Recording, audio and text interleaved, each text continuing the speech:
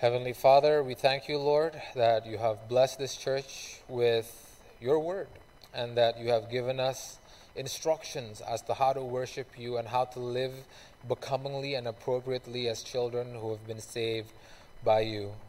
We thank you, Father, for the grace that you've given us, and I pray that your Holy Spirit may be upon your servant Joe as he preaches. May your word be heard despite his imperfections, and may your Holy Spirit impress what you want us to know in our hearts, though our hearts ourselves are often resistant to it. In Jesus' name we pray. Amen.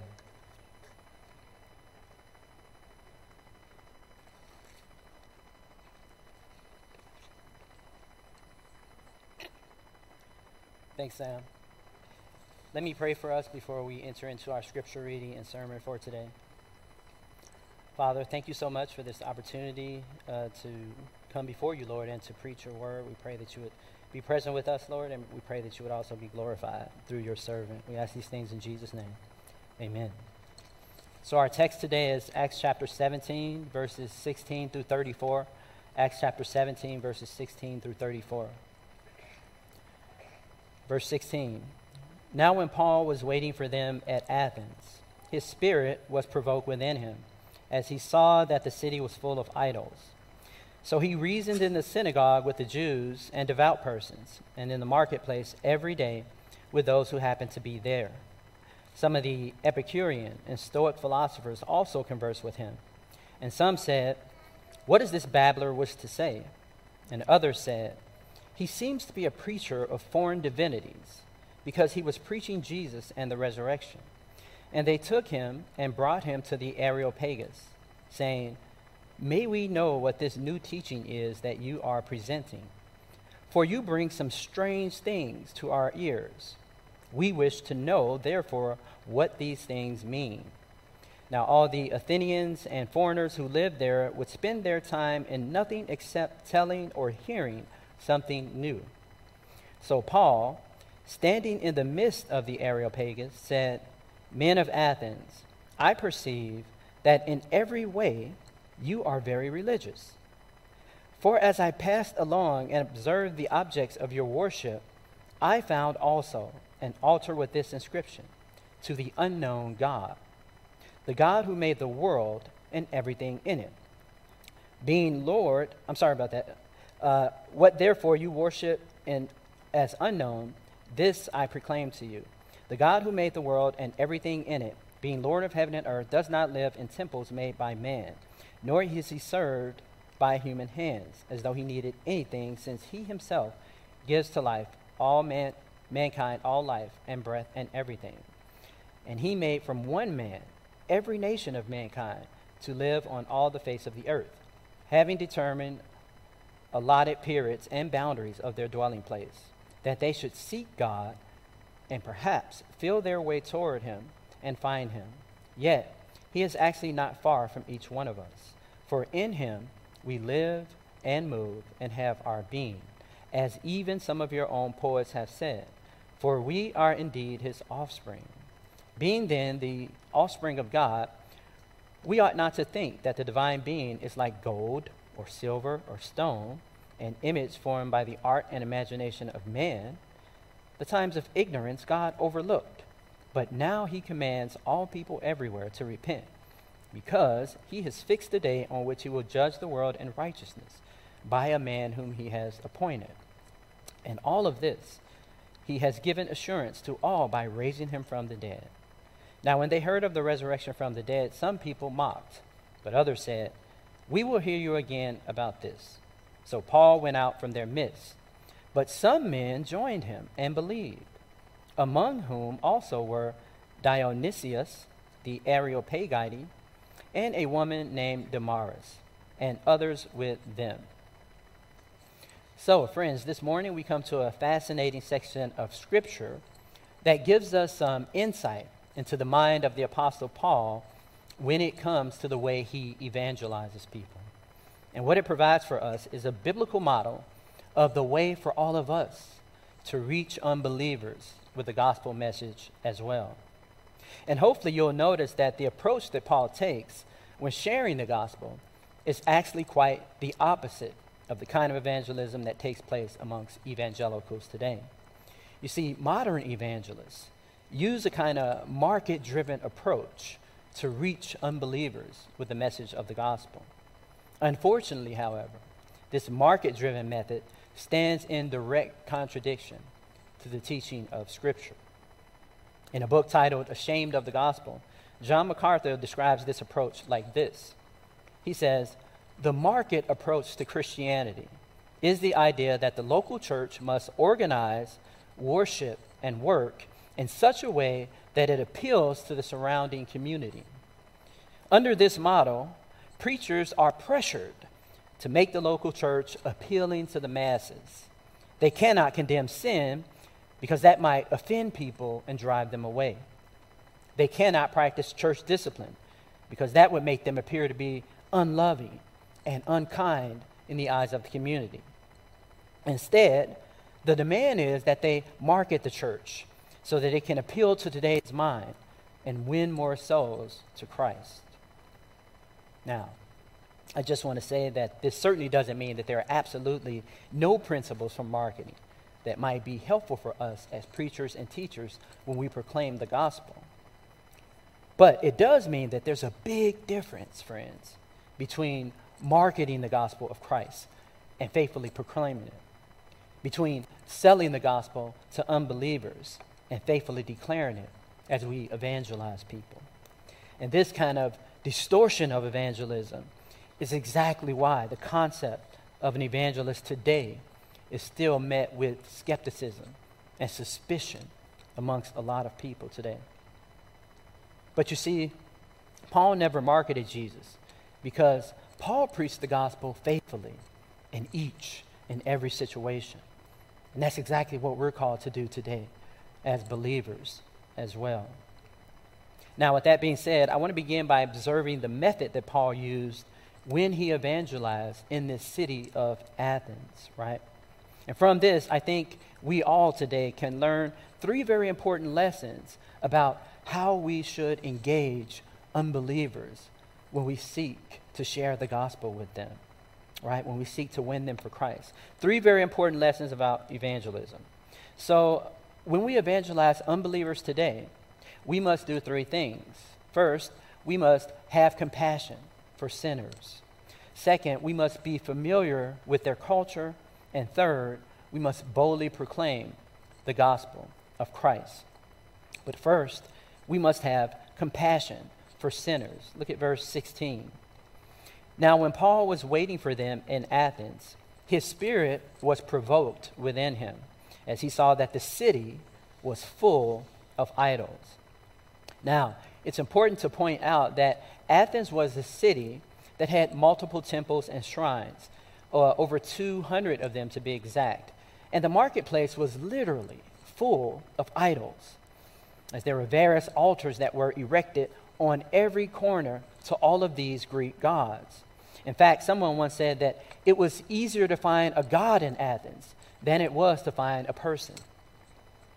And so, as Paul walked through the city of Athens, not only would he have encountered all of these idols personally, but he also would have seen a multitude of Athenians who traveled there daily to the marketplace in large numbers to worship these idols as well. And they generally worshiped these gods by sacrificing animals to them, while at the same time engaging in drunkenness and wild, immoral parties as well. You see, although there was much to be admired in the city of Athens, like its philosophy, its history, its culture, and all these vast and beautiful architectural structures, what really agitated Paul the most was the spiritual idolatry that he encountered in it. You see, Paul realized that the people of Athens were completely bound and immersed in idolatry and in their superstitious beliefs. And therefore, they had absolutely no hope of ever attaining salvation apart from the proclamation of the gospel. And seeing all this grieved Paul. It saddened him. It stirred up his soul and caused his heart to melt for the sin of the people, so that he had compassion on them, right? And verse 16 describes his spirit as being provoked within him as he saw that the city was full of idols. You see, the language of this passage expresses Paul's feelings so intensely that it suggests to us that he was highly agitated so that he couldn't stand to see them given over to this type of folly. Couldn't stand it any longer. So out of love, Paul evangelized them. So Paul's witness to them was driven by a broken and compassionate heart for unbelievers that moved him to action. You see, Paul viewed the city of Athens with a different lens than other people because he saw the city from a Christian perspective. Paul had a Christian worldview, where for him, the Bible was the absolute foundation for all of life, for everything he believed, everything he did, and everything he said as well. And so when Paul was confronted with all the idolatry and all the immorality in Athens, he was filled with a zeal for God and a broken-hearted compassion for people who were engaged in this type of thing. And this is part of what it means for us today to be a Christian, right? Because being a Christian means that our hearts have been broken and they've been changed so that we're really concerned about the spiritual well-being of others. Through our Christian worldview, we have a genuine care and concern for people's salvation. And this worldview shapes all of our beliefs about life and ultimate reality. In other words, as Christians, we see the world through a different set of lenses than everybody else, right? Sure, we might participate in many of the same things that other people do, but we see them from a completely different perspective. For example, we see the arts and the sciences differently. We listen to music differently. We value music differently. We think about sports and entertainment differently. We think about business and ethics differently. We view gender and race differently. We view marriage and family differently. We view life, death, and eternity differently. And the reason, friends, that we see the world so differently is primarily because we see it through the lens of God's special revelation to us. We see it through the lens of the Bible. Because the Bible is our foundation for all of life. And sadly, like Paul, one of the things that we continue to see with our Christian worldview is that the world that we live in is full of idols. And that behind all of the moral, intellectual, and relational problems that exist in our world today, there is a profound problem of idolatry. People continue to worship God in ignorance. And idolatry, friends, is more than just the worship of shrines and images, right? Because at its root, idolatry is an issue of the heart, right? And idolatry occurs whenever a person puts their trust or hopes in a false god, a god that substitutes for the true and the living God. And friends, an idol can be whatever you want it to be. It can be a person's approval, success, authority, fame, popularity, sex, pleasure, food, education, power, entertainment, or control, and so on. You see, our world today is full of idols because the world is full of sinners. And so, like Paul, we should lovingly engage people by listening to them, hearing them, and dialoguing with them, that we might show a real and genuine compassion for their salvation. Tim Keller says that some people are good at the ministry of truth, but terrible at the ministry of tears. Friends, when we evangelize others as Christians, we must show compassion. That brings us to our second point, which is when we evangelize unbelievers, we should be familiar with their culture, as familiar as possible. Verses 17 and 18 tell us that Paul reasoned in the synagogue with the Jews and devout persons, and in the marketplace every day with those who happened to be there. Some of the Epicurean and Stoic philosophers also conversed with him. So here we see that upon his arrival in Athens, Paul evangelized two groups of people.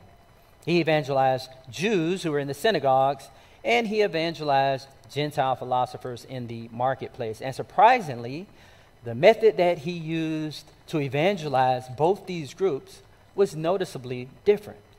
You see, Paul was very aware of the religious demographic of his audience. And so he tailored his gospel presentation to suit each of their particular needs. Now, what do I mean by that? Well, in verse 2 of Acts 17, we saw that when Paul evangelized in the Jewish synagogue, the method that he used with them was slightly different than the one he uses with Gentiles.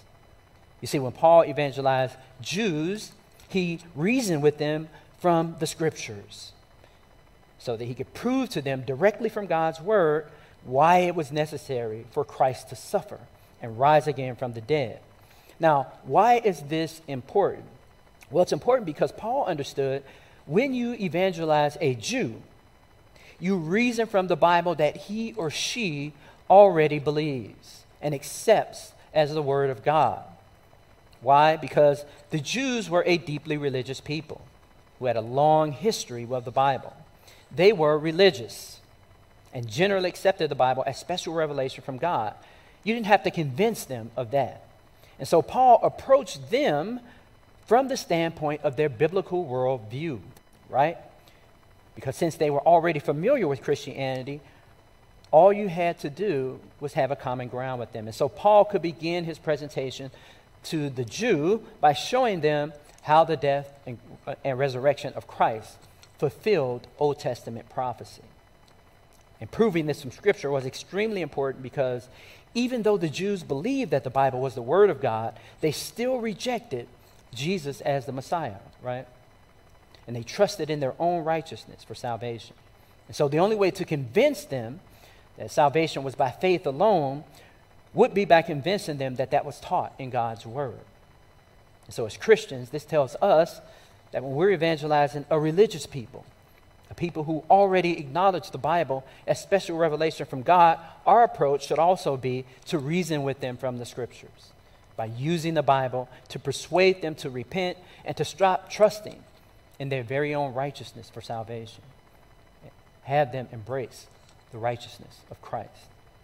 And there are many people, friends, who live in Christian communities, who go to Christian churches, who, like the Jews, have still not repented of their sins and put their faith fully in Christ as Lord and Savior.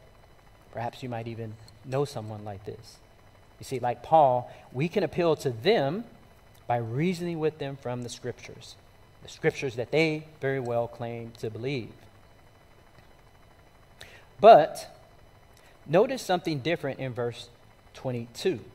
You see, when Paul evangelized Gentiles who had virtually no knowledge of Scripture, notice how he starts with creation first, and then he moves on towards redemption. Look at verses 22 through 27. So Paul, standing in the midst of the Areopagus, said, "Men of Athens, I perceive in every way that you are very religious.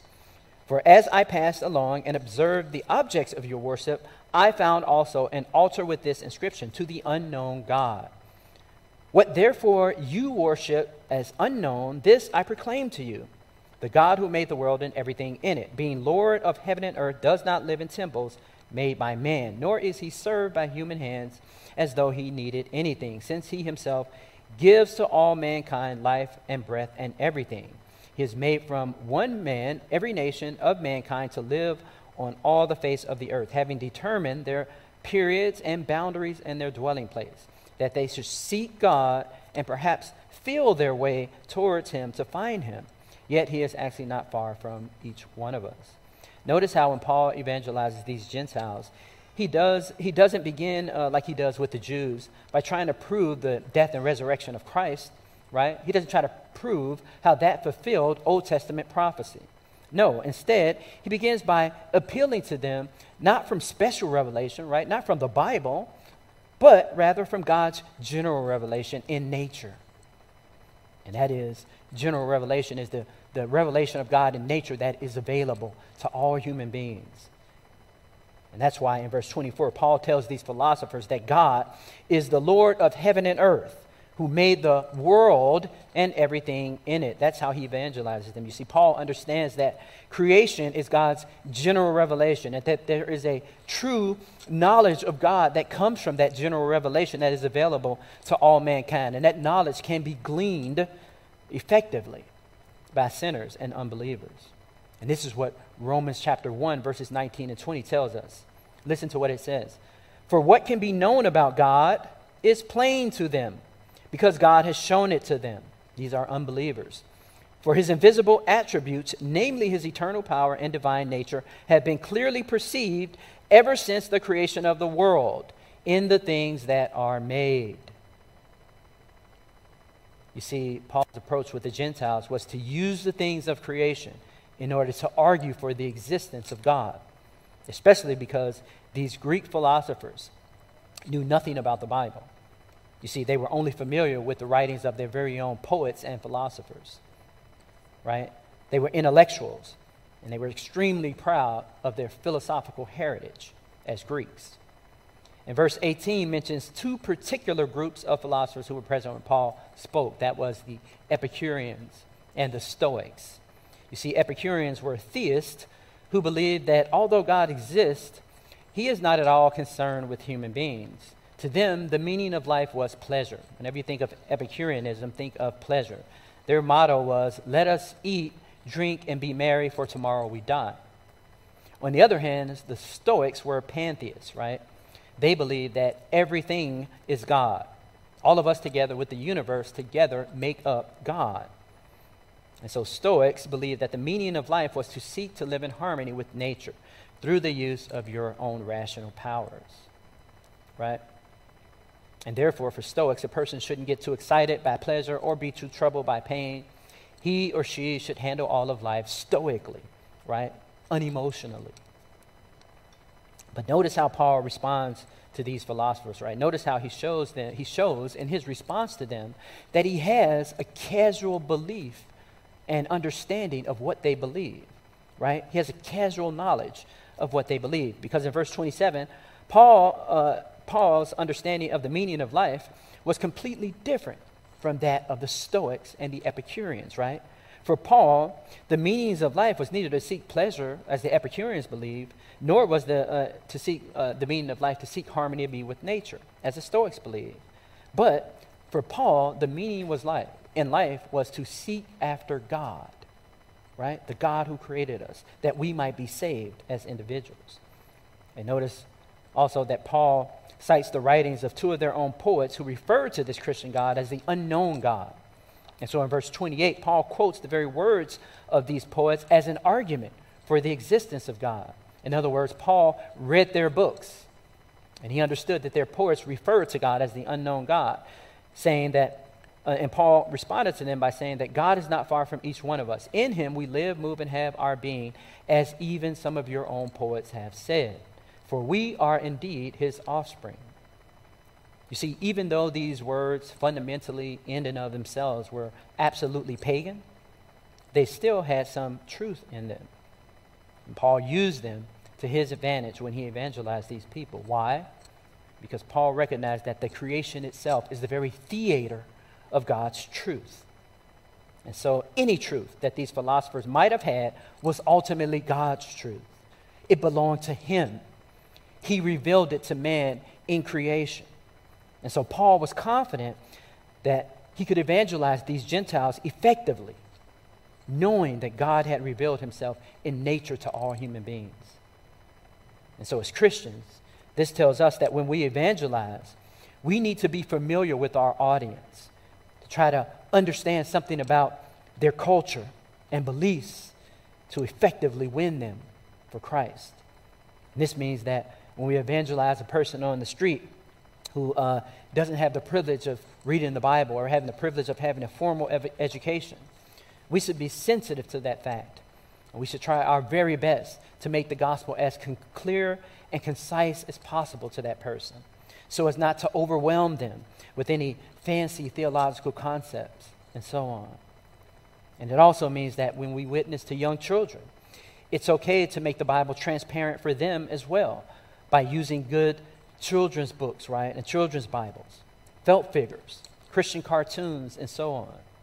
The point is that as Christians, whenever we evangelize, we should also contextualize without watering down the gospel, right? We need to try to listen and learn as much as we can about the culture, history, and worldview of the people we evangelize. And please take notice of what's happening here with the Apostle Paul in the midst of the Areopagus with all these people. See, Paul is actually standing in one of the most religiously and philosophically diverse cities in the world at that time. A city with over 30,000 altars to all these different kinds of gods. And here he is, this little man in the midst of all these idols, daring to proclaim the gospel to them, to an audience that was made up of all these different philosophical and intellectual schools of thought. And here's this foreigner, Paul, who has the audacity to lift up his voice and say to all of them, "You people have been worshiping God in ignorance. You don't know the one true God, but I do. And now let me tell you about him." Can you imagine some of the things that people were saying and thinking about the Apostle Paul at this time? I mean, how dare this stranger try to impose his beliefs on us? Who does he think he is? I have the right as a person, right, to believe what I want to believe. My truth is my truth. Why would God reveal himself to this man and not to all of us here today? We can't all be wrong and this little man over here be right. This is similar, right, to what people say about us today as Christians as well, right? They say as Christians, we're a bunch of narrow-minded bigots who have the nerve to believe that we have a monopoly on truth. You have the nerve to come to me and preach a gospel to me that most of the world rejects as folly. They say we're unloving and intolerant when we say that Jesus is the only way for people to be saved. To believe that Christianity is right and every other religion is wrong. You ever heard that before? Are you beginning to see how bold and courageous the Apostle Paul was as he tried to reach out to sinners with the message of the gospel? And this kind of boldness, friends, only happens when we truly believe in our hearts that sinners can only be saved through faith alone in Christ alone. Because without him, they will ultimately and eternally perish. No. Faith in Christ is the only way for a person to be saved. We can proclaim that to the rooftops and not be ashamed about it. It is the truth above every other truth. And if we truly believe this as Christians, we'll definitely familiarize ourselves with the culture of those we evangelize, so that once we do, we can boldly proclaim the gospel of Christ, which is our third and final point. And Paul shows us exactly how to do this in verses 30 and 31. There he says, "The times of ignorance God overlooked, but now he commands all people everywhere to repent, because he has fixed a day on which he will judge the world in righteousness by a man he has appointed. And of this he's given us assurance by raising him from the dead." You see, here Paul tells these philosophers that in spite of God's revelation in creation to human beings, they continue to be spiritually ignorant on account of their idolatry. And their ignorance is no excuse before God, because Paul warns them in this very verse that if their ignorance isn't repented of, then they would ultimately face God's eternal judgment.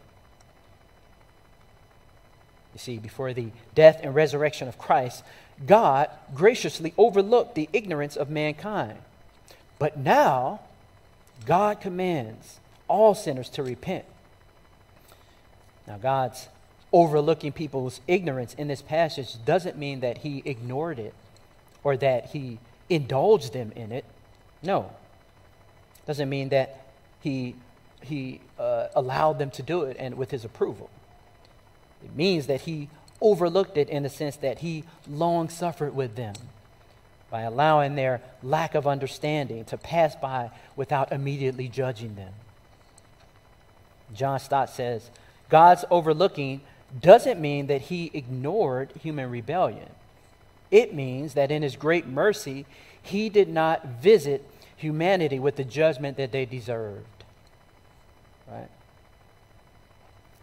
But you see now with the coming of Christ, these times of ignorance, God says, and lack of understanding about him have completely come to an end. You see, now that people know the truth, they're even more responsible for what they do with it. Because God is now calling all people everywhere to repent and to turn away from their sinful ways and to turn to the Lord Jesus Christ for salvation. And notice that Paul's presentation of the gospel to these philosophers consisted of three very important elements. First, the exclusivity of salvation in Christ. Second, the resurrection of Jesus. And then third, eternal judgment. And the fact that Paul proclaimed these things to an audience that believed just the opposite of what he was teaching meant that he was being extremely bold in sharing the gospel. Why do I say that? Because each and every one of Paul's gospel points to these people directly contradicted certain elements of Greek philosophy. Notice that in the middle of verse 31, Paul says that God has appointed a man to judge the world in righteousness. You see, here, Paul is referring to the exclusivity of salvation in Christ as the only Savior of mankind who was appointed by God to one day judge the world. And again, this directly contradicted the Greek belief in religious pluralism. You see, the Greeks worshiped many gods and believed that all religions were equally valid, that there was more than one way to God, as opposed to only one. And so Paul's teaching that there was one way is very offensive to them. And notice also in verse 31b how Paul boldly proclaimed the resurrection of Christ, saying that God raised Jesus from the dead. You see, this also contradicted the teaching of Greek philosophers who denied a belief in the physical afterlife, because many of them believed that the material body itself was evil and that it would ultimately perish after death. And lastly, at the beginning of verse 31, Paul refers to a judgment in the afterlife, saying that God has fixed the day in which he will judge the world in righteousness. Here, Paul directly challenges the Stoics, right? Because the Stoics believed that this life was all you had, that there was no next life. Because in their minds, you only live once, so you might as well make the best of it. You see, these truths were very offensive to Paul's audience, because verses 32 and 34 tell us that when they heard what Paul said about the resurrection of the dead, they began to ridicule him. And others said, "We'd like to hear from you again on this matter." Now, this doesn't mean that as an evangelist, Paul was a failure because some of the people ridiculed him, right? Of course not. See, Paul's experience in Athens teaches us, all of us, that ultimately the success for our evangelism, friends, should never be based completely on its results, but rather on our faithfulness and boldness as we proclaim it faithfully to others. Because even though Paul witnessed faithfully in Athens, we see that he still had a negative response.